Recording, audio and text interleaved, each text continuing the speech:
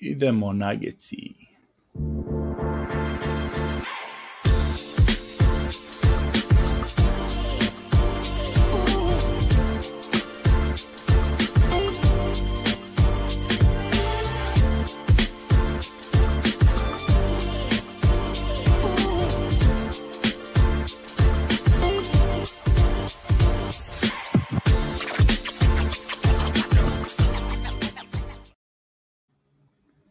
Dobrodošli ljudi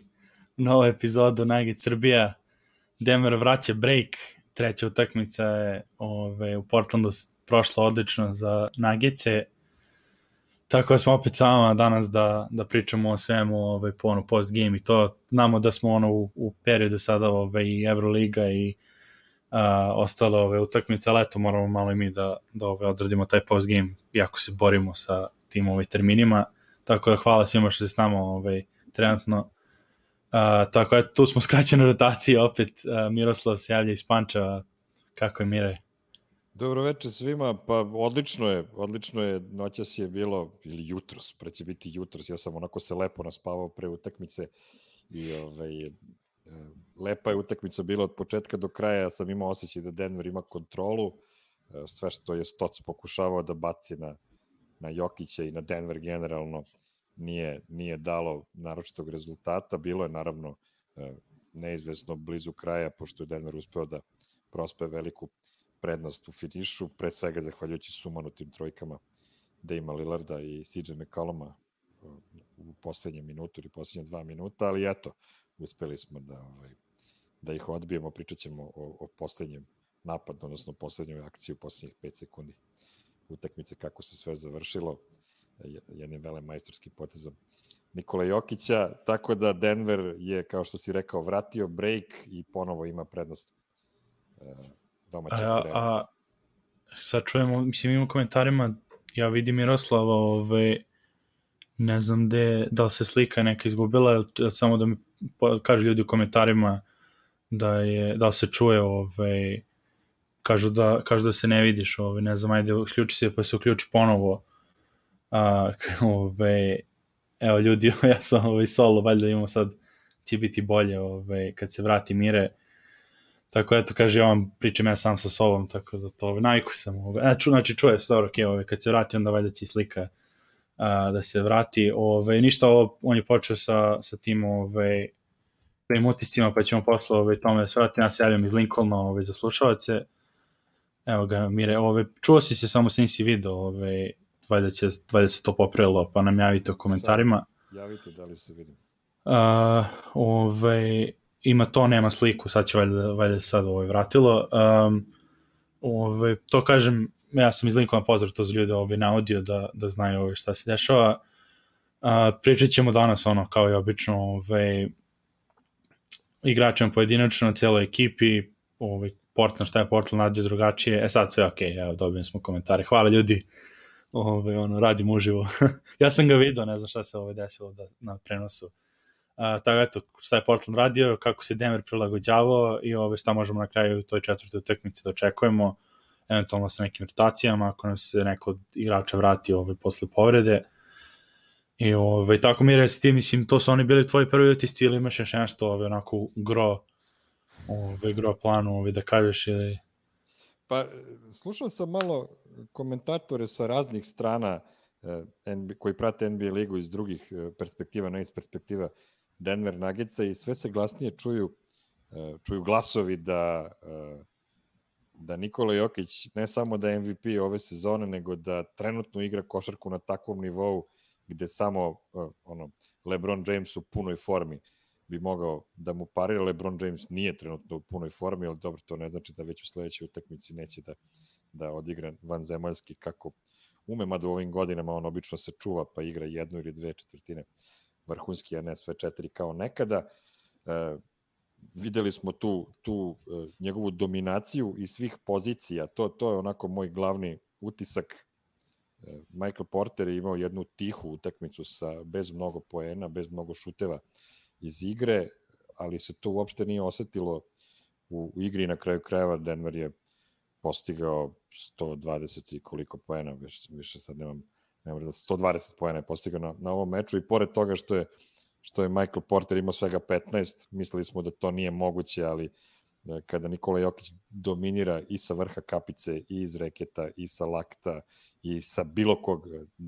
dela parketa, onda je maltene nebitno koja su preostala 4 igrača kod njega. To mi je najjači utisak toga, je zaista jedna potpuna vaskulika dominacija Nikola Jokića na parketu. Da, samo da kažem publici, čitao sam sve komentare i sve to, hvala na feedbacku i da poveća se malo mireta i zvuk i sve. Što tiče komentara dalje, dvojica smo koje pre neki dan ne misle što smo bili, tako da se ne ljute ljudi ako ne možemo baš da pohvatamo sve, probat ćemo što više, ali ipak treba slušamo međusobno, ako kad uđemo u chat onda se pogubimo i mi čitajući. Onda krenemo da vodimo 2 različita podcasta o istoj temi. To i 2 različita razgovora u glave isto vreme. Tako eto, to je što se mene tiče. Prvi utisak, koliko još Jokić može diže nivo, mislim, on stvarno bio ove MVP sezone i evo sad u komentarima kažu da su već ovi na nacionalnim medijima počeli da pokleću i da mu daju da mu kažu da je zaslužio, ali on je, mislim, i pored te sezone kako ima MVP-ovsku, sad počeo ponovo da diže, jeste to Portland, dok je rekli smo da ima problema oni sa odbranom i nema ko da ga čuva, ali u svakom slučaju, mislim, šta god da su mu priredili, on ima 36 poena prosek po utakmici, što su rekli, eto, učinite ga skorerom, neće moći ništa. Stvarno neverovatno, i tu su neki podaci, najviše poena u prve 3 utakmice u jednoj sezoni, ne znam, od Michael Jordana, koje već godine je bilo to, znači stvarno neverovatno, i sa druge strane, pošto sam ja upadom u tu priču ovde u Americi, da je kriminalno da vlasnici Denvera ne mogu da omoguće većini casual publike u Koloradu i okolnim državama da gledaju ovo na TV-u. Znači, ja sam juče, ja imam NBA TV, preko YouTube TV-a, kablovski, to je kao cord cutting, da su meni blokirali isto, znači ja sam platio i onda ne mogu da gledam, onda moram da vadim stream koji kasni 5 minuta, nekad ispada i onda ne možeš da gledaš ko čovek, a ipak je playoff i šta Jokić radi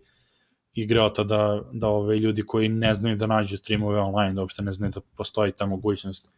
koji su casual, da uopšte nemaju priliku da vide to na TV-u, to je onako prvi utisak, ali da je, mislim, zbog Jokićeve kakve igre, nevjerovatne. Pa ne samo casual, postoje vatri navijači koji prate Denver 30 godina, koji su u nekim godinama, kada i nemaju, možda nisu toliko spretni da traže piratske streamove po internetu i bukvalno da su dovedeni u situaciju ili da odu u neki bar u kome ima utakmica na ekranima ili da prosto slušaju radio prenos na Altitude radiju, jer je u takvu kretansku situaciju su doveli. Sva sreća samo ova jedna utakmica ove runde, ali već ćemo da vidimo ukoliko Denver prođe u drugu rundu, šta će se tad desiti. Ako opet bude neka utakmica na NBA TV-u, opet će biti isti problem, opet navijači iz Kolorada i okolnih država oko Kolorada. Pa to je meni, mislim, ja spadam u to tržište Kolorada, tako da ne mogu na League Pass da gledam preko toga, nego kako se snalazim i to, tako da je to bez veze. Tako eto, možemo onda, ajde, kad smo već, mislim, pomenuli smo Jokića, prošli put smo čekali malo duže da o njemu počnemo, ali ajmo onda sa njim, pa onda posle toga na Riversa, 2 najbitnije, najzaslužnije igrača za pobedu, što o Jokiću, mislim, šta dalje pričati, ali ajde malo da iščupamo još malo komplimenta, tako možemo. Pa evo, zanimljivo je, kao prvo Nikola je promenio pristup, da li Nikola ili Michael Malone je nacrtao drugačije akcije, ali Nikola smo videli mnogo više na vrhu kapice, vidjeli smo ga u nekoj poziciji na kojoj smo navikli da ga gledamo prošle godine protiv Gobera i Jute, jer Portland igra sličnu odbranu, iako na mnogo nižem nivou nego Juta, da igra sa jednim onako velikim, ogromnim centrom u sredini i 4 spoljna igrača koji svičuju sve oko njega i onda je tu problem da mogu da ostave Nurkića na Jokiću 1 na 1, a da ova četvorica ne dozvoljavaju pasove prema ostalim igračima. I to ono što se desilo u prvoj utakmici da Jokić završio sa samo jednom jedinom asistencijom. Zbog toga, i onda je Jokić rekao, dobro, nema problema, odu ja sada iza linije za 3 poena, pa da vidim kako ćeš sada me čuvaš, Jusufe, i bacio mu je 4 trojke u lice. Ono što je naročito zanimljivo, to je kako je Terry Stotts pokušavao da čuva Nikolu Jokića. Rešio je da proba da dobije minute klupe, za razliku od prethodne utakmice, i zbog toga je Nurkića stagirovao, što se kaže, sa Damom i sa CJ-em, tako što ga je izvukao ranije u prvoj četvrtini, kako bi sačuvao njegovu energiju za drugu četvrtinu, da igra sa rezervistima. I to je bila dosta loša odluka u tom trenutku, jer je dao 5 minuta, skoro 6 minuta Enesu Kanteru protiv Jokića, on ga je pojeo živog, Enes je za tih 6 minuta bio minus 15 na parketu, dovoljno negativno da se više ne vrati u utakmicu do kraja. Onda potom je Stotts naravno vraćao nazad Nurkića, a u drugom polovremenu kada bi Nurkić odmarao, onda je pokušavao i sa Carmelom i sa Covingtonom, i to Melo je čak bio možda i najuspešniji od svih Jokićevih čuvara na ovom meču. Sva sreća nije previše napada to bilo i u stvari nije dao priliku Nikoli da ga provali u svakom smislu, da i njega krene da roštilja kao sve ostale. Kako je tebi, Voje, izgledalo to, ti pokušaj Terry Stottsa da zaustavi? Pa mislim već razumem, mislim stvarno, ne, prvo mi nevratno kad kažeš to Kanter kad je ušao 6 minuta minus 15, on je kriminalan uvek bio u odbrani, ali vrlo interesantno ako ljudima jer mi gledamo Jokića stalno, onda to kad neko vidiš konstantno da se poboljšava, onda navika ti je već u celom si tom periodu, ali ako bi neko gledao, na primjer, seriju od 2019. sa Portlandom i nije gledao košarku Denvera do ove serije ponovo, znači samo te dve serije da pogleda onako u vakumu, neverovatno, jer to tad igrao Enes Kanter, je bio prvi centar njihovi, oni su tu seriju pobedili, gde Jokić mislim, nije se mučio, ali nije imao ovakve brojke, ovakvu dominaciju, i onda za 2 godine koja je razlika njegova u kvalitetu i samopouzdanju, da on uspe čoveka da izbaci, znači kao što je Harala nije uspeo da izbaci iz igre, Rivers bio tvrdoglav, ali to je na istom nivou dominacija, da više ne možeš da igraš sa tim igračem, da Stotts pokušava da igra sa Ronde Hollis Jeffersonom i Covingtonom na trenutke na petici, što je mislim, do sada potezi, mislim, nema očajnika, to je sad vrlo logično put dalje, jer je videli smo Carmelo je probio 1-2 puta Jokića u tim situacijama, jer small ball računaš, malo ćeš da ga izmoriš više, ali definitivno to znači da nema odgovor tradicionalno na Jokiću kada Nurkić nije u igri, a on s druge strane mnogo je glupe faulove pravio, ono što se dešavalo Jokiću nekad protiv Lakersa, da iz frustracije, iz čačkanja nekog, posljednja 2-3 faulove što pravio su bili totalno kao da neiskustvo kod njega u pitanju, možda malo i inteligencija u smislu trenutka kada da bira te momente da bude agresivan na Jokiću 1-1, da pokuša da mu iščepraka loptu. To se dešavalo i tako i dobije 5. faul. Stvarno, mislim, opet kažem, teško više i izmisliš šta reći o čoveku koji tako dominira i u trenucima small ball, Covington okrene ga, da koš, sledeći put krenu na odvajanje, on već ih navlači na to odvajanje da bi Aaron Gordon ostavio zice na zakucavanje, pa čak i pas napolje na Austin Riversa i tako tu ekipu, to poverenje koje on ima ostatak ekipe govori o tome kakav je on vođa i kakav igrač, tako da stvarno nevjerojatno, bar uživamo, bilo je malo, bojao sam se malo kako će da bude sve to bez Marija i bar to je jedno drugog oružja konkretnog u pick and rollu, ali on je to uspeo poslije jednom utakmice da se prilagodi i da nastavi dalje. Da, šta sam tu hteo još da pridodam oko čuvanja Jokića. Niko njega zaista ne može da čuva u ligi. Da. Sve što oni treba da urade, to je da probaju da ga nateraju da nema 75% true shooting na meču, jer ako ima, onda je jao si ga njima. S druge strane, pomenuo se tu seriju od pre 2 godine, Denver je tada izgubio, Jokić je bio, naravno nije bio ovoliko dobar koliko je sad dobar, Jokić je bio i tada izuzetan u toj seriji, Denver je tada prodala odbrana koja je bila maltene nepostojeća, jer je Will Barton izašao iz povrede, Jamal Murray je bio veliki problem u odbrani te sezone, Gary Harris je bio jedini spoljni igrač koji je igrao odbranu, a znaš i sam, kad imaš 3 spoljne igrača, samo jedan igra odbranu, to je... Da, i Mare nije bio onako, bio je mršav i sitan, baš su ga gurali. Lako su ga prolazili, imao je spor prvi korak, mislim, ima ga on i danas, ali je... Mislim, jak je bar ono. Povrede, ali je postao snažan i teže ga je proći. Tako da, iako Portland ni te godine nije bio bog zna kakva odbrambena ekipa, možda bio čak i lošija odbrambena ekipa nego što su to sada, Denver je bio dovoljno loš u odbrani da ih je koštala ona 7. utakmica u kojoj su, ne znam, pogodili 4 trojke iz 30 pokušaja ili tako nešto. Ali to je ono Game 7. Ne treba sebe dozvoliti da dođeš u Game 7, jer onda potpuno random može da se situacija desi. Tad se baci statistika kroz prozor, bilo kakva neka grupna u toku cele sezone i onda samo pitanje individualaca i šta će tad da pogodi. Rodney Hood i Myers Leonard i tako. Da, i kako beše još ono... Evan Turner je bio isto. Evan Turner, bože, sačuva. Dobro, ne, vidimo tu dalje. Mislim, dobro nam je segue, jer to su roleplayeri koji su tad doneli Portlandu pobedu. Mi smo juče imali našu, konačno, baš mislu prošlu utakmicu prokomentarisao kako niko od naših tih da proradi, da tako neočekivane poene i da saspe. Dobio juče Austin Rivers utakmicu. Dečko, već pričao njemu koliko smo njegovo to prisustvo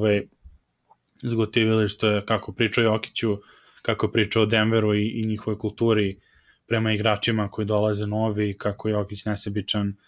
i da su ga prihvatili i učinili što vrlo retko ide zaboraviti, to su i da ljudska bića, nije to samo da kao u igrici da ih upaciš u ekipu samo vezano za njihove sposobnosti, kakav šut imaju ili kako imaju dvor prodor i sve, to je nekad bitno i neka mentalna strana svega toga. Rivers je dočekan tu kao deo familije, iako je tek došao i vrlo su ga dobro podržavali i ulivali mu samopouzdanje i to je juče se ispoljilo 4 trojke u posljednjoj četvrtini, 16 poena je dao u četvrtoj ukupno, od te 4 trojke na 91-91 je 3 u tom periodu, ja mislim 3 ili 4 trojke čak i u tom, od tog rezultata bilo. Tako da nastavi ti šta ti njega juče bilo nevjerovatno. Ovo što si lepo rekao, samopouzdanje je tu ključna stvar. Rivers kada je došao u ekipu, oni su u tom trenutku, čini mi se, još uvek imali PJ Dožera, ne mogu da se setim da li je Barton još uvek bio zdrav i nije bio... Nije, zato su ga je potpisali, mislim, jer se i Barton povredio, i Monte su bili povređeni. PJ je još uvek bio tu i onda je Rivers ulazio sa klupe, dobar je bio u odbrani, sve je obradovao velikim zalaganjem u odbrani i ne samo zalaganjem, nego pravovremenim rotacijama i tako dalje. Međutim, nije šuta bilo nigde, prvih 10-15 utakmica je imao, 15 ili 20% šuta za 3 poena, to je bila velika briga. Na ovom meču je krenuo s šutom za 3 poena dosta loše, on je naime pogodio 4 trojke iz posljednjih 5 pokušaja, ali s obzirom da je imao 5 od 10 ukupno, to znači da je pogodio samo jednu od prvih 5 pokušaja, međutim Michael Malone mu je rekao da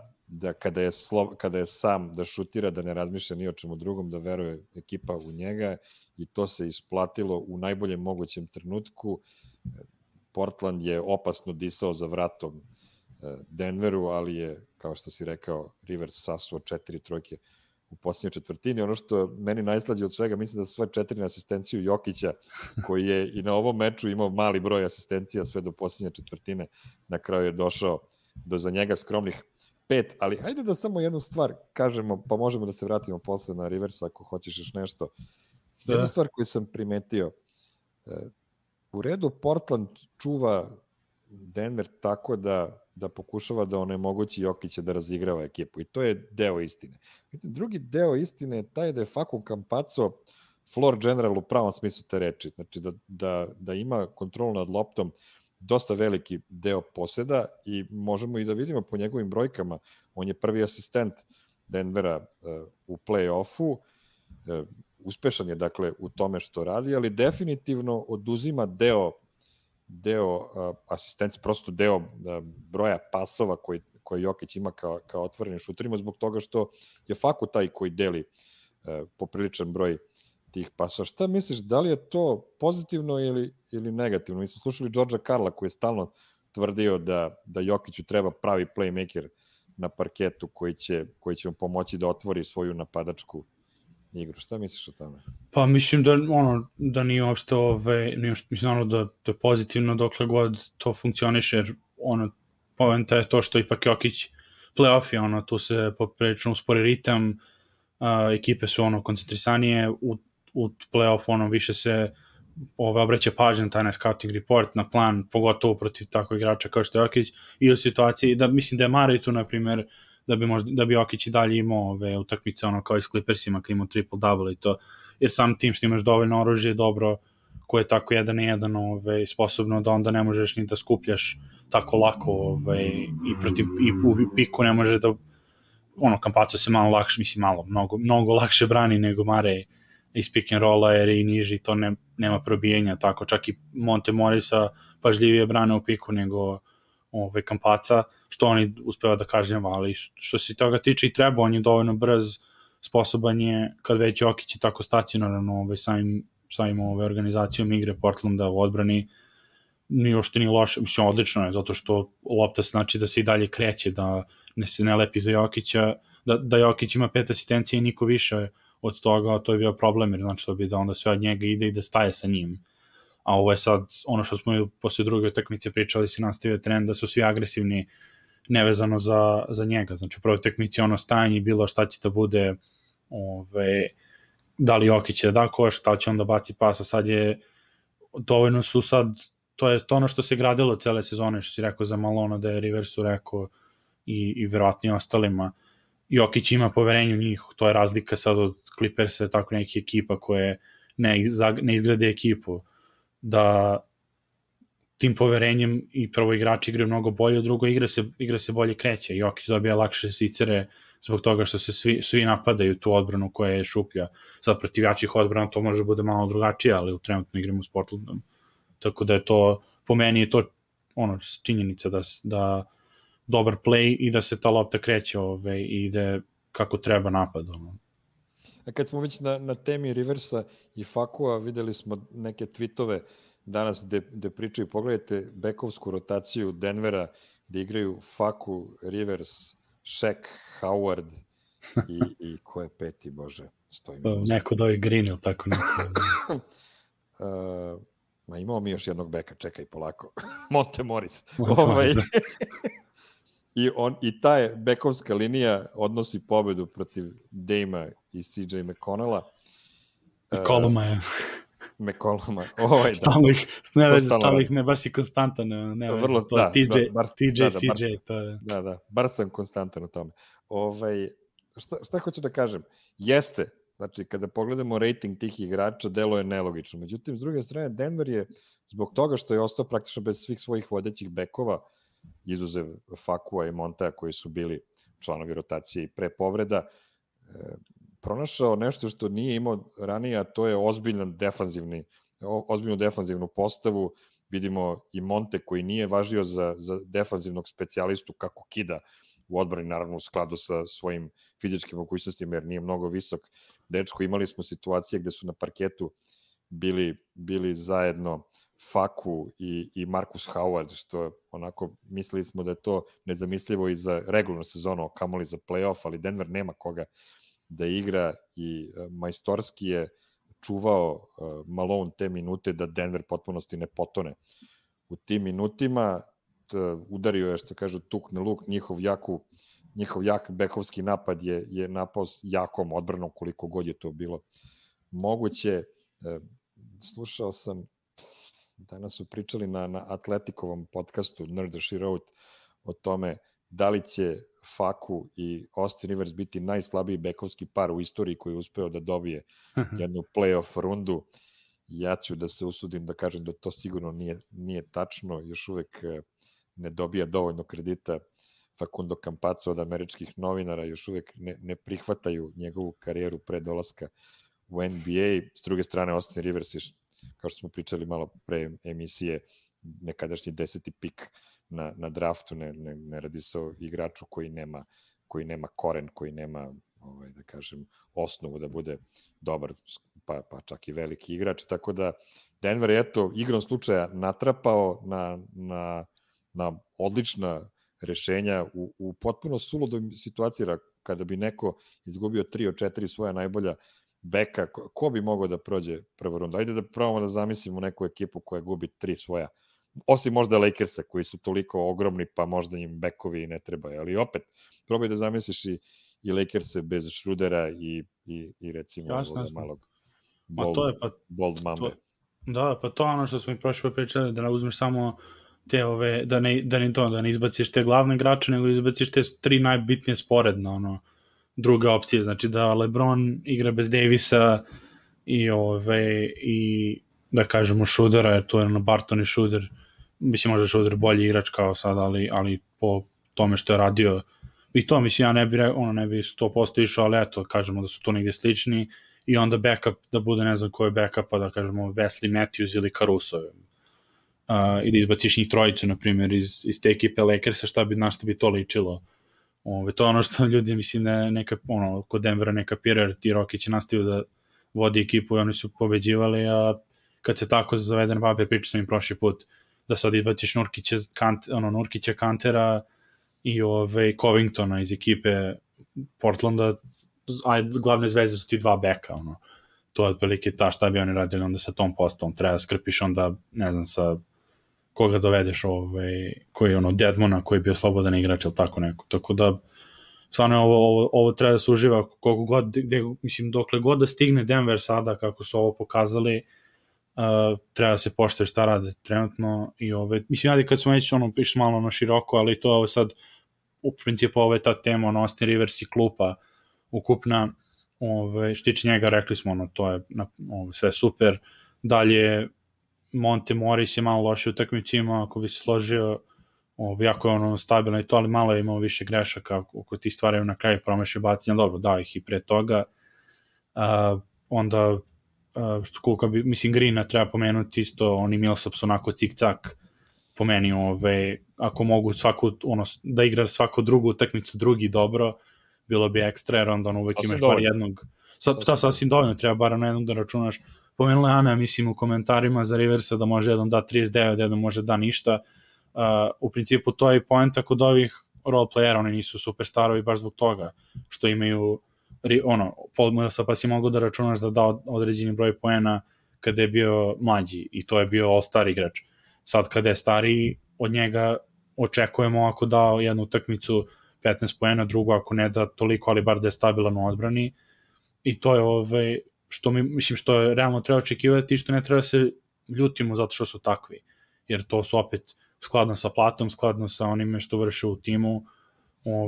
su role playeri, opet to je sad moja tema ove off sezone, da malo i publici bar moje razmišljanje dočaram zašto se ja ne nerviram na tako te neki igrače, jer to je njima u opisu posla, ne mogu da budu na 20 poena svaku utakmicu svaki, tako da je to. Da, Denver je strašno oslabljen i moramo da razumemo, prolazak u drugu rundu će biti ogroman uspeh u datim okolnostima, koliko god ja nemao neko bog zna koliko visoko mišljenje o Portlandu, ali opet pričamo, tri ozbiljna rotacijska igrača, od kojih jedan druga zvezda ekipe nisu tu i sad vi pokušavate da dobijete bilo koga, koliko god nekoga poštovali, ne poštovali, to su play-off ekipe, tu nema za i pogotovo na zapadu, ajde na istoku možda i možete se provučiti protiv 7. i 8. ali na zapadu o tome nema govora. Pomenuo si Jamichael Greena, on je imao jednu strašnu seriju u drugoj četvrtini gde je postigao 2 trojke za redom, a onda je imao jedan lavovski napad, imao 2 ili 3 ofenzivna skoka gde razgrtao sve oko sebe i na kraju nagurao loptu u koš, to je bila ta energija koja je Denveru u tom trenutku falila, jer je Denverov napad u tom momentu stao, to su bili minuti bez Jokića na parketu, tako da svi su doprili pomalo. Ja bih pomenuo i Arona Gordona, iako je on starter, on je baš... Ne, pa sve, to može slobodno, to mi je, mislim, Jokić je glavni i ovo sad nema više Jokić, znači sad MPJ, Gordon, svi su oni ti igrači, ne klupe, nego igrači uloge, to je to, nema... Pa če Michael Porter da 15 poena na meču iz 11 šutova, on je bio na tom meču role player, znači nema govora o tome da je on tu na tom meču nastupio kao druga zvezda. Posvetit ćemo Michaelu Porteru malo više minuta, ali hteo sam da pomenem Arona Gordona koji imao sjajnu prvu četvrtinu, koji je bio vrlo efikasan i još bih dodao 6. faul na Nurkiću koji je iznudio sa onim polaganjem end one koji je bio stvarno, mislim da je to bio odlučujući moment meča, koliko god je ono Jokićevo razgrtanje u reketu nakon Montevog promašenog bacanja u posljednjim sekundama zapečatilo pobedu, toliko je to polaganje Arona Gordona za, da kažem, svaki definisalo kako će da se meč završi. Izuzetan potez, jer nije morao Nikola da bude taj koji će da iznudi svih 6 faulova na Nurkiću, to još jednostavno se uradi. Nurkić je vrlo školovan, pametan igrač koji zna kako se kreće, jeste imao par možda glupovih faulova, ali realno gledano nije njega lako izbaciti iz igre kao da je Isaiah Hartenstein ili tako neki role player. Ipak je on objektivno gledano treći najbolji igrač svoje ekipe. Tako da, jako sam zadovoljan Gordonovim učinkom na kraju. 13 poena, 4 skoka i 3 asistencije, ništa od toga ne iskače sa papira onako kad se gleda, ali stvarno odličan doprinos Gordona. Da, sve kod njih, mislim, kod tih, za Gordona isto je rekao, u prvoj četvrtini ih je držao, agresivan je, mnogo angažovaniji igra celu utakmicu, mislim, sve 3 utakmice do sada, jako ima grešaka, opet kažem, to su sve igrači koje mora da se živi sa greškama i uvek je net, kod mene, kad gledam, uvek je net rating, ne sad brojkama, nego mislim šta doprinesu, rekao si 6. faul iznudio, imao je trojku na prvoj četvrtini iz driblinga kada je Portland već imao baraž na početku utakmice, kada sam već mislio, jer to smo očekivali mi, da će Portland imati igre kod kuće prvi put sa publikom i sve. On isto držao ekipu, odbrana to na Lillardu, kogod je Lillard je neverovatan, ne može njega se zaustavi, to je vrlo jasno, ali dovoljno da mu se malo miksa, to možemo pomenuti posle malo kako je to radio sa minutama na čuvanju Lillarda, je bilo isto po meni ekstra. Tako da upravo sve, znači to je i bitno tih role playera da momenti kada se oni, kada dobiju poziv na momena da oni se ne, da se se ukenjuju momenta, kako bi rekao, znači u toj situaciji Gordon da taj zicer, da Rivers da kad mu se ulive poverenje, Monte da ume da probije, da pol distancu kad isto se lomi, svako njih u datim trenucima, znači ne mora da da 15, a ne baš se odgovaralo ovo što se neko 15 pojena bi bilo lepo da daje konstantno, jeste, ali to opet očekivanje od toga, 15 pojena konstantno je već dobro plaćen igrač koji nije doveden sa ulice, to sad mora nekad malo da se dotere očekivanja od ko nam igra na terenu, jer Marcus Howard i Shaq Harrison, to su igrači koji su s razlogom two-way, nisu visoko plaćeni. Michael Green isto nisu ga hteli toliko, tako da svi oni u datom trenutku, to je cela sezona i poenta cele sezone, građenje tog tima i poverenja da kada dođe vreme u play-offu da se pokažu i da što su radili cele godine rade ponovo dobro, što su se specijalizovali u toku sezone da rade dobro, oni ga urade dobro kad treba, tako da to je, mislim, moje mišljenje oko cijele klupe, zato smo idemo bolje od Portlanda i uspevamo da prevaziđemo i Lillarda i CJ-a za sada kao veliki igrače. Raznovrstnija ekipa Denver od Portlanda. Portland, pričali smo to nakon prve utakmice, ima vrlo tesnu tu rotaciju od 8 igrača i osim tih 8 igrača, eto videli smo samo Hollis Jeffersona na 2 minuta da je ušao na ovom meču, iz očaja čovek ga ubacio na parket, inače igra sa 8 igrača i nema tu bog zna šta da se mnogo promeni posle 2 utakmice, već su pročitane sve akcije, već se zna šta će da rade, a Denver može da iznenadi tako što će na jednom meču da ima Millsapa koji će da 15 poena za 15 minuta, u sledećem meču Michael Green za blista, Marcus Howard opet nekako svojom virtuoznošću uspeva da nadomesti neke stvari da postigne poena, na prošlom meču dao više. Ja stvarno ne znam da dečko da na 2-3 poena, 5 poena, 7 poena, ali toliko uvek su glasni, ovo ima jednu trojku, Monte mu je bacio slashing kick, imao driving kick, Monte probio i bacio, oni su skupili sa Howarda, on je kaznio odmah to skupljanje. To su, kažem, ti momenti koji moraju da se naplate, jer ti nema, na MPJ, to sad, iskoristit ću šansu, iskoristit ću segu i da pređemo na MPJ-a sada, jer pričali smo sad dosta o pozitivnim stvarima, malo trebaju tim negativnim, šta može da se popravi dalje i šta može možda Portland još da iskoristi u sledećoj utakmici protiv Denvera. MPJ je taj kome ne bi pomogli sa te strane, znači Monte bi imao prolaz koji bi 1-1 morao da reši, ali ovo pošto je Howard u pitanju, njemu se još ne daje ne uliva strah odbrani koliko bi možda i trebalo, jer on je jedan od jedinih šutera istinskih u Denveru. U tom trenutku su oni skupili sa njega, jer koma neće onda da, to je samo two-way player, on je kaznio to, znači to su te neke sitnice koje se nagomilaju pozitivnom i na kraju se skupi da je cijela klupa igrala mnogo bolje nego Carmelo Anthony koji da 15 pojena sam ili ne znam ko, ali ta klupa protiv klupe u obe utakmice koje smo pobedili je Denver imao bolju, tako da to je to. Pa kod Portera krenimo od negativnih stvari, pogrešne rotacije u odbrani, obično neko drugi na kraju ispadne da izgleda kao da nije stigao da pokrije igrača, ali to je zato što Porter nije svoga igrača stigao, pa je onda morao da zarotira neko drugi, pa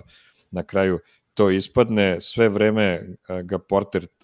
ga Portland targetira, sve vreme pokušavaju da njega odvoje na ostrvo, što se kaže, da igra protiv Lillarda 1-1 i Lillard ga je onako baš lepo spaljivao od početka sezone, pa i u ovom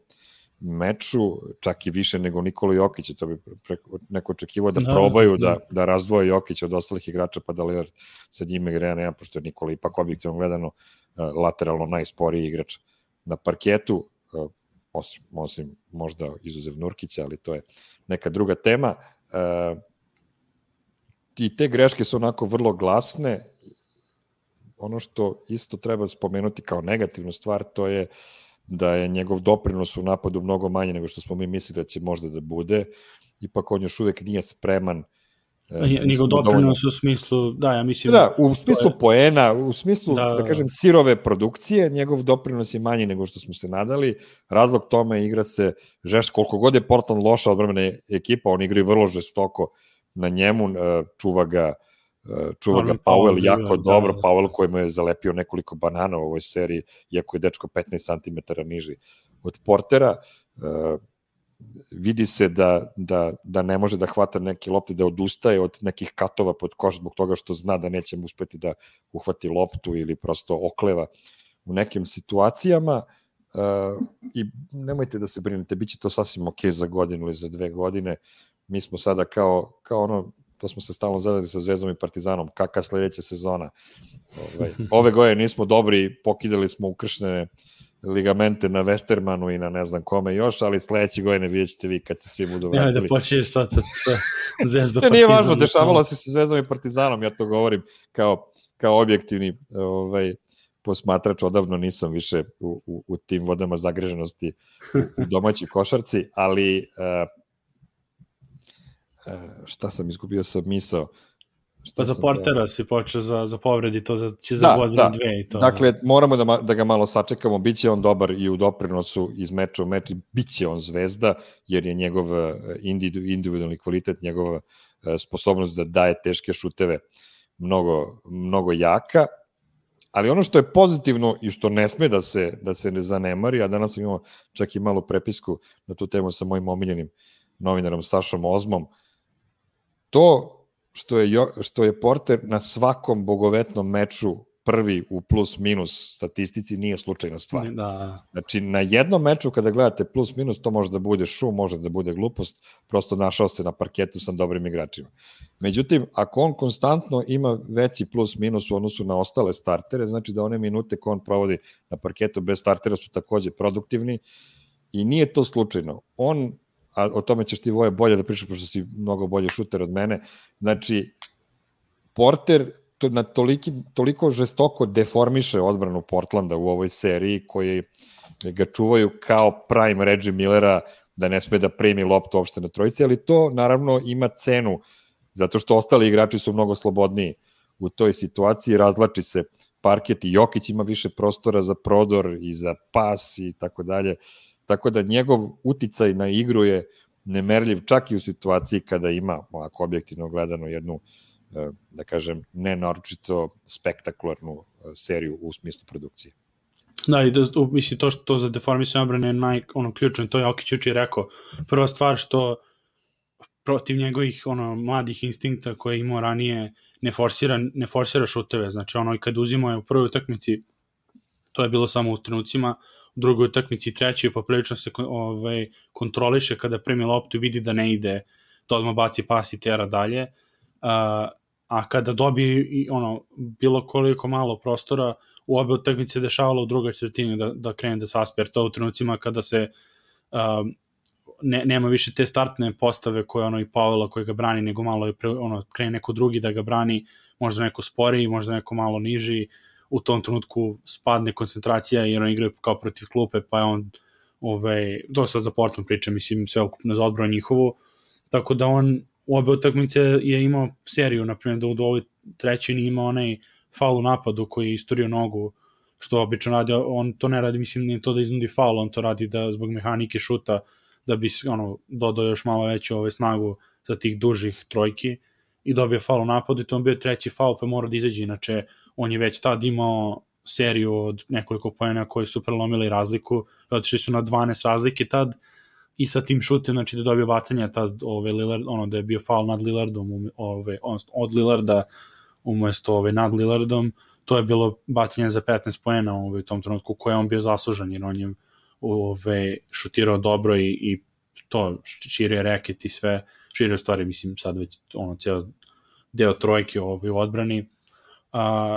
i to kaže, znači samo to je super što ne forsira i što to radi, mislim on je kao mamac praktično, jer vrlo dobro znaju oni koliko je on dobar šuter da ga ako ga ostave na sekundu da je to kazna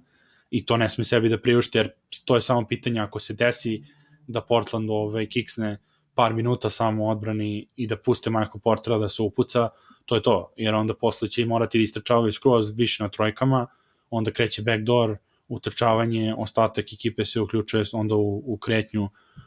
i rade i traže prazna mesta, tako da ne bi ovo mislim kogod je odbrani kao nije drastičan minus kao prošle godine, znači jeste i dalje minus i desilo se da su oni digli razliku malo pre nego što je on kad je dobio 2 faula pa je ušao Michael Green, pa su onda još podigli više kad se vratio, ali to što kažeš plus minus nije slučajno i mislim da u ovom slučaju situaciji njegove da on više pozitivan svojom pojavom na terenu nego što je negativan i tako da to samo posavjet ljude kada se nerviraju oko nekih grešaka, samo da malo pogledaju te neke neopipljive stvari. Da treba da napreduje, treba, to se slažemo i mnogo stvari ima da popravi u ovoj prvoj off sezoni koju ima, gde može da pogleda svoje snimke i da kaže ovo mi treba da popravim, ovo treba da popravim za sledeću sezonu, imaću 4 meseca na tome da radim, tako da ja sam poprilično optimističan što njegovog napretka tiče ukupno. To što kaže njegov napredak u odbrani u play-offu prošle godine, njega je Utah najurila sa parketom, nije mogo da ostane na parketu. Sad tu ima dve stvari. Jedna stvar je da je objektivno bolje nego što je bio prošle godine, pa ga je teže izbaciti sa parketa zbog toga što je prevelik problem u odbrani. Drugi deo priče je taj da je Tim Connelly rekao, ne, Michael Malone, nećeš imati svoje štake ove godine, isterujem Torrey Craiga iz ekipe. Nema ko da igra tu poziciju u Denveru. Porter i Aaron Gordon su jedini igrači u tom range-u između 6-8 i 6-10 koji mogu da igraju s polja, mada je Aaron Gordon objektivno bliži košu nego Porter. I onda tu nema šta. Porter mora biti taj koji će igrati s polja velike minute i ajde sad da vidimo kako ćemo to da rešimo i rešeno je vrlo pristojno, ako on dečko ima toliko dobar plus minus na svakoj utakmici, očigledno su ti minuti dovoljno produktivni da nije samo u pitanju iznuđen potez, nego i pravi potez. Da, tako eto, tu smo, mislim da smo dobro zakružili celu priču oko igrača. Što se tiče Malona, ukratko bi samo rekao isto da je super odradio posao ponovo i prilagodio se, nije on čemu tu puno se prilagodio na small ball, jer Jokić u tom trenutku već tu su izgubili ako krenu da igraju tako, jer oni nemaju nije to Draymond Green pa da je small ball Golden State sa Durantom na četvorci, to ipak Covington i Carmelo na 4-5 ili Rondae Hollis Jefferson, što je katastrofa, tako da tu nimao, mislim, to ne može kaže sad on je nešto odradio, ali što je odradio dobro je i raspoređivanje odbrane na Lillardu. Prvo što je promenio u prethodnoj utakmici da Jokić iskače iz pick and rolla ne samo na liniju za 3 poena, nego da iskače odmah, gde god je taj high screen and roll, da se ponašaju kao da je to na trojici, jer obično su to blokovi kada se uči ranije, tu na trojici stojiš, blok dođe, onda je pitanje ili će da centar dropuje, da bude u sred reketa i da čeka, ili će da iskače na trojku. Sad oni su to iskakali na trojku u prvu utakmici, ali džabe kada je blok išao 2 metra ispred i onda se Lillard dizao. Sad su, znači, prvo to promenili da Jokić iskače, što je malo naravno implementovao, a drugo kako je rasporedio minute Shaq Harrisona u kojim trenucima da uđe na Lillardu, kada da stavi Gordona i u krajnjem slučaju to i kako Campazzo da se pomogne da što bolje čuva Lillarda iskakanjem Jokića i ostatkom ekipe koja rotira mnogo disciplinovanije nego prve utakmici, tako da to je mislim, to je ono što bi ja rekao u kratkim crtama za Malona, šta je radio, da opet nije ni on samo tu da tapše sa strane, ipak je imao ulogu i on u pobedama. Ja sam slušao svojevremeno je Bill Simmons pričao o tome kako u NBA ligi ne možete dobiti više od 3 ili 4 dodatne utakmice u toku regularne sezone na coacha, na trenera, na glavnog trenera, da su igrači ti koji odlučuju o tome koliko neka ekipa može da dobije mečeva, a da vrhunski coach tipa Greg Popović može da vam doda još samo 3-4 poena. I ima tu neke istine, jer je u pitanju liga u kojoj su igrači u prvom planu koji imaju totalna prava na kraju krajeva, znate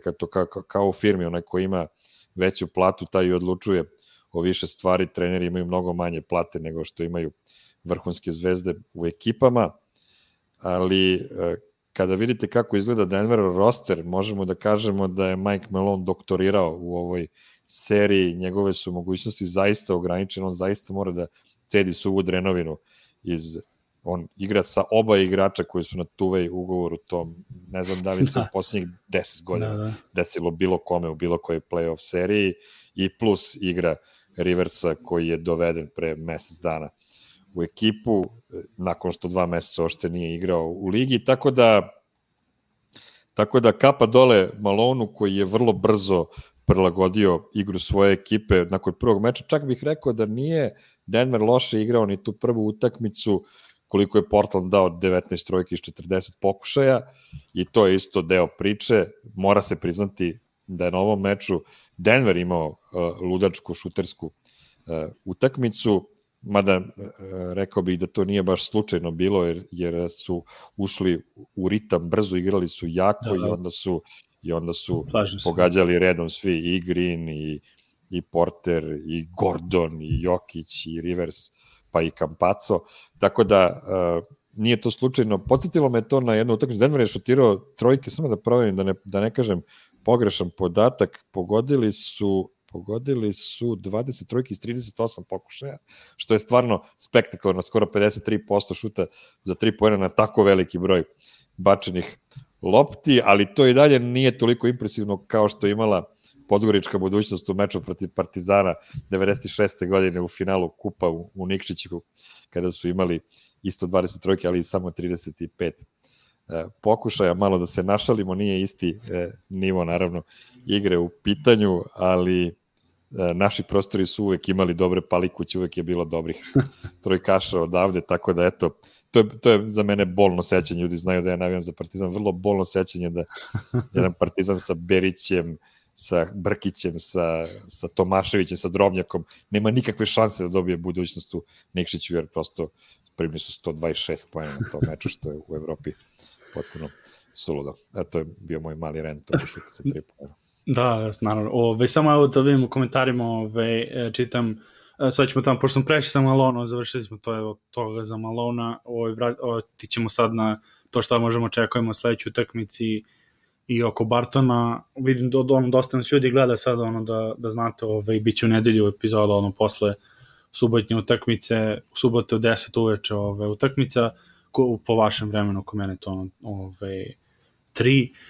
Samo što se tiče dileme u komentarima Kostura na koga ko ide, Kostur je sređen, znači išlo je 1-8, 2-7, 3-6, 4-5 i onda se tako ukrštaju, znači ako ide Dallas Clippers idu na pobednik iz te serije, ide na pobednika Utah, Memphis i nema veze ko je nosioc, znači tako kako prođe niži nosioc ostaje u tom Kosturu, znači u ovom trenutku Dallas piše na Utah, verovatno ovamo igre Lakers i Phoenix, ko tu pobedi ide na Denver ili Portland i sad ovo neko je isto lepo rekao, znači ako Lakersi pobede, oni su 7. nosioci, oni praktično neće imati prenos domaćeg terena, osim ako u finalu konferencije ne igraju sa Memphisom, tako da oni ostaju kao 7. nosioci niže. Denver bi imao prednost domaćeg terena ako igraju s Lakersima, a Phoenix bi imao prednost domaćeg terena jer su drugi ako bi igrali sa Denverom. Isto Portland bi imao prednost u odnosu na Lakers-e i ne bi imao odnosu na Phoenix, tako to je samo po Kosturu, nema u NFL-u je to razlika da uvek ide niži nosioc ide na višeg i onda ako se desi upset onda je praktično time nagrađen viši nosioc, nema fiksne stvari, tako da je to mini samo pauza da to možemo kratko da i prokomentarišemo potencijalnog sledećeg protivnika kod Denver prođe Portland, ali pre toga bih hteo da kažem, pre pola sata je novinar Denver Posta Mike Singer objavio da Will Barton ne igra ni u 4. utakmici, da su signali iz tabora Nuggetsa takvi da bi on mogao da igra na toj utakmici, ali s obzirom da Denver vodi 2-1 i da nema neke velike urgencije da se nešto veliko menja, probaće da odigraju sa ovim istim rosterom i sledeću utakmicu, pa da možda Vila dobijemo u 5. utakmici. Dakle, sve su veće šanse da ćemo Vila videti u ovoj seriji, ali sve su takođe veće šanse da ćemo ga videti u 5., 6. ili ne daj Bože 7. utakmici, tako da eto, nemamo puno razloga da spekulišemo oko minutaže za utakmicu sutra uveče. Biće tu sigurno nekih malih promena. Pa ja mislim da sad možda i neće, zato što, u stvari recite, izvini. Malih promena u smislu, znaš, Austin Rivers je odigrao 37 minuta na ovom meču. I iskreno ne očekujem da će to biti neka velika razlika, prosto jako je pouzdan i ukoliko ima snage igraće velike minute. I dalje Nikola Jokić trenutno posle 3 utakmice ima manje minuta u proseku nego u regularnoj sezoni, što je suludo skroz, ali delovao je on u nekim momentima malo i onako zadihano, malo da je gubio koncentraciju i snagu i nije to slučajno što ga Malone čuva, naročito se puno umorio u onoj prvoj utakmici gde je imao 11 postapova na Nurkiću, tu se baš istrošio i drago mi da su promenili prosto postavku igre u napadu kako ne bi ga dovodili u tu situaciju bez veze. Aaron Gordon je konačno odigrao veće minute, skoro 34, Porter 32, 33, to sve dakle može da bude manje više isto, jedino što smo videli to je smanjenje minuta za Shaka i za Howarda, mada oni i nisu igrali obojica, Shaq nije igrao u prvoj utakmici, tu vidimo 5 minuta, 9 minuta, Millsap 11, Jamichael 17, znači tu može da bude malo mešanje u zavisnosti od toga kakve će rezultati na parketu biti, ko će biti. Da, i to je pitanje koja je razlika i sve to, da. Jer ako ide, naprijed, ako se desi ono opet, naravno i opet pričamo o faulovima, ako se desi da Jokić ima 2 faula, onda to malo menja celu priču, ali da računamo sad sve da ide ok, da nema tih problema, silom prilike da se desi. Ja isto mislim da ne verujem da će malo nešto previše menje, prvo što ne bi trebalo, osim eto tih možda povećanja minuta za Shaka, ako Lillard proradi malo više u nekoj situaciji, ili kao što je bilo da Faku dobije, eventualno bi vidio, na primjer, promjena ako Faku dobije 2 faula rano, kao što je dobio u drugoj utakmici, da eventualno onda reaguje da stavi Shaka pre možda. Kod njega, ja mislim Shaka da koristi vrlo interesantno kao onako shot, kad shot piće ili onako brza energetska bomba, zato što da ga drži duže, jer bi to već se naviko na to, onda bi njega provalio, možda bi onda agresivno iskoristio njegovu agresivnost da iznudi faulovi na trojici i sve ovako, na brzinu kad ga ubaci, on ga je blokirao juče, mislim, baš ga onako diše mu za vratom, ne da možete da dobije ni santimetar prostora, Tako da to onako vrlo, s te strane da te kažem, baš me oduševio s tim nekim korekcijama i kako ih je ono, to je radio ono jer je morao u drugoj utakmici, onda je to lepo ukomponovao u rotaciju na kraju poluvremena kada su bitne, odnosno u ovom slučaju je bilo malo ranije, kada su te bitni neki minuti. Ostalo, šta misliš od Portlanda, šta bi moglo da očekujemo razliku od ove utakmice, možda ono bez tih minuta Kantera, možda uopšte onda? Pa može da Portland proba da Denver izbaci iz težišta malom petorkom, da probaju da u napadu budu još efikasniji potencijalno bez Nurkića, nego da igraju sa Covingtonom i Melom, na primjer, kao 4-5, kao što smo i videli nekoliko minuta na ovom meču, da to sad bude malo više minuta. Nema Portland neke bog zna kakve mogućnosti. Ono zbog čega Portland može da dobije, upravo to. Ako budu šutirali mnogo bolje nego na ovom meču su gro svojih trojki postigli u četvrtoj četvrtini kada su stizali rezultat, završili su utakmicu sa 14-45, to je 5 trojki pogođenih manje i 5 šuteva bačenih više nego na prvom meču i to je velika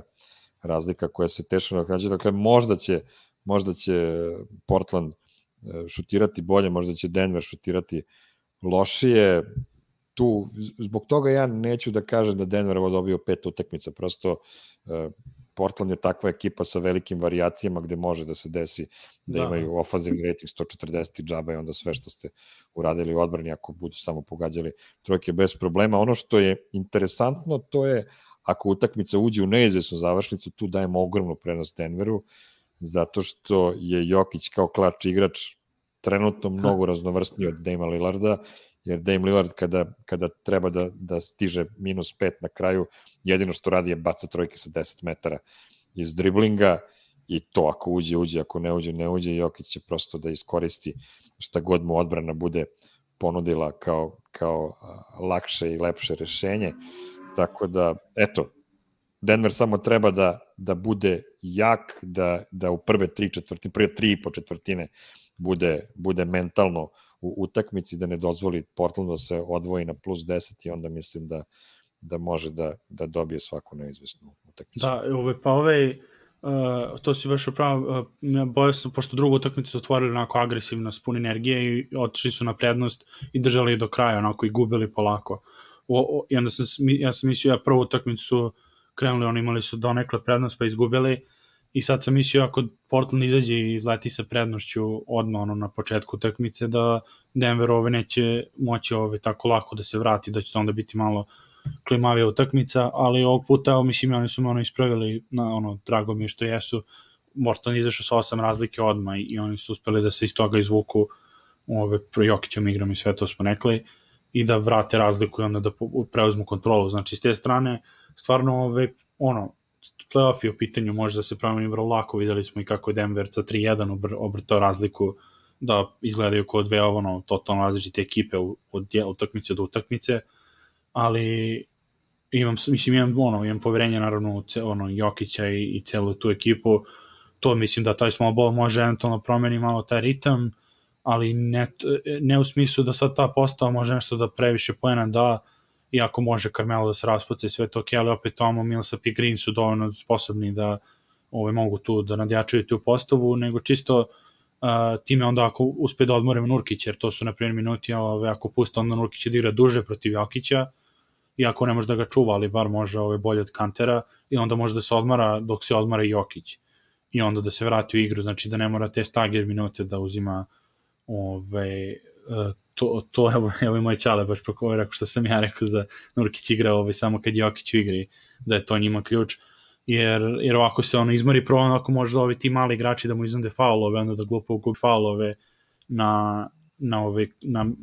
poslede kada ne čuva Jokića, znači to je kod njega ključ. Mislim, to je Portlandu treba bude ključ protiv Denvera, da ako pravi faulove, da svih 6 budu direktno dok čuva Jokića ispod toga, da daje koševa, ne da pravi faul u napadu na Kampacu, na Gordonu and one, da čačka. Tako to su neke korekcije koje bi mogo da vidim u sledećoj i koje me ne bi čudilo da se desi. Iako verujem da Denver može da i te korekcije neke prevaziđe kako što su do sada pokazali. Da, lepo smo, da kažem, zaokružili tu oblast. Samo bih kratko još da spomenemo, dakle, Denver, kao što smo rekli, ide na pobednika meča među Phoenixa i Lakersa. Lakersi vode 2-1. U toj seriji Chris Paul je povređen, kako iznenađenje dođe play-off, Chris Paul se povređuje, baš mi je žao, ali baš mi je žao. Oni su između ostalog bili toliko dobra ekipa u regularnoj sezoni zbog toga što su jedini valjda bili kompletno zdravi celu regularnu sezonu. Utah isto bila zdrava skoro celu sezonu do pred sam kraj kad su se povredili Mitchell i Conley. To su te stvari koje se dese i onda za Chrisa Paula trenutno ne zna da li će moći da se vrati u ovu seriju ili neće. Zaboravio sam tačno koja je povreda u pitanju, ali priča se o tome da li je to nešto što će moći, što se kaže, da se otrese pa da igra pod injekcijama ili će morati da ide prvo na operaciju pa da onda ide na rehabilitaciju, to se još uvek ne zna. Tako da smeša nam se Lakersi u drugoj rundi, uopšte se ne radujem tome kada pomislim na sve onaj folklor koji okružuje, jeli, Lakerse i sudije i medije i tako dalje, ali što ti kažeš, dajte te Lakerse pa da ako treba izginemo slavno, ali opet ta priča, nije ovo Denverova godina za osvajanje titule. Ako bi se to desilo, neću da isključim da to nemoguće, ako bi se to desilo, to je bila senzacija veća od Detroita 2004. godine. Pa i mislim 2011. od Dirka, to je, mislim, ovako ekipa miriše, ovo sa Marejem ipak imaš dve, bar superstar u play-offu, a kad je Dallas igrao, to je bilo Dirk i Dirk imao ozbiljne odbrambene igrače oko sebe te godine. Sve to okej, pa dobro, mislim, sve to okej. Generalno ozbiljne igrače, jeste on bio prva opcija u toj ekipi, ali moram da kažem da je Dirk imao saigrače koji su za klasu ili dve bolji od Jokićih saigrača ove godine. Da, ali mislim, ali nije imao tri all-timera, da se skupe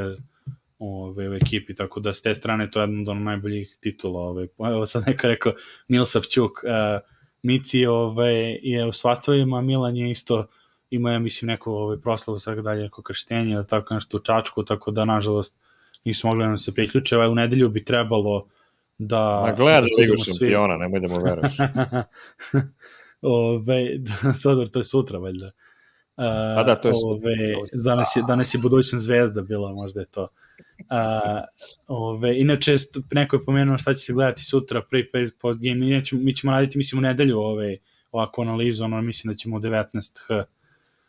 po vašem vremenu da odradimo to subotu, znači u 10 uveče je utakmica, to će se završiti do ponoći, malo kasnije,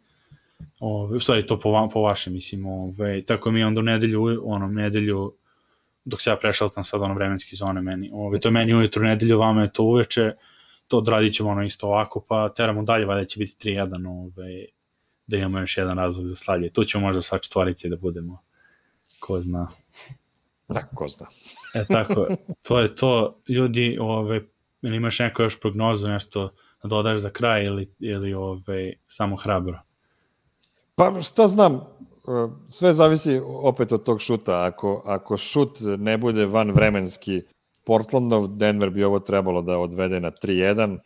Ako bude, nema panike, nema frke, idemo dalje, vraćamo se u Denver svakako na petu utakmicu, pa kom opanci, kom odbojci, je li tako? Vratilo se break dosta vas, ja sam rekao Denveru 6, tako da jedan break mora se uzme njima, tako da može i sad, moglo bi da nas obraduju, da bude mislilo 4-1, ali većina su pričali u 7 utakmici, tako treba se spremimo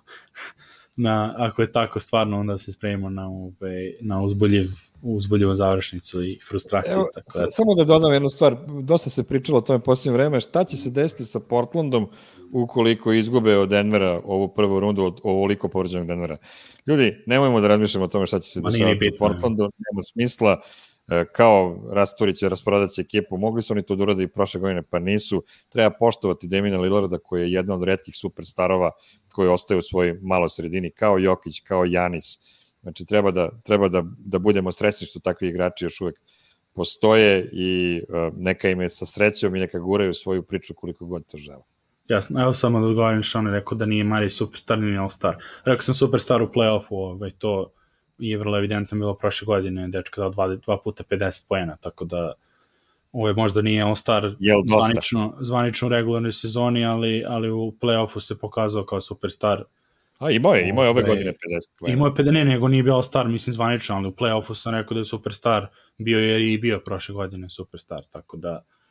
na to sam mislio kad sam pričao o njima dvojici kao tandemu. To je definitivno jedini igrač koji može da ima status nosioca igre pored Jokića. Jasno, pa to sam mislio, da. Jer sa njim ipak je, sa njim u ove sezone su sad trenutno favoriti kako su u formi svi ostali, da Mare igra to, mislim samo Mare, ne mora ni Barton ni PJ, sve, tako da to je to. Da. Mare je naš primicač, znaš ono staro priču. Deo bi dao 2 gola, ali ga je zatezao primicač. To je valjda naša sudbina, uvek nas neki primicač muči. To je to. Važi ljudi, vidimo se, hvala na gledanju, evo imamo preko 100 ljudi uživo na svim mrežama, hvala vam što gledate, pa se vidimo u nedelju, sad malo češće se družimo, idemo Nagici. Idemo Nagici. Nugget Srbija, YouTube, Facebook, Twitter, zvonce, stisnite, like, share, komentar, MySpace, na blogu, u novinama smo sutra, gledajte nas. To je to.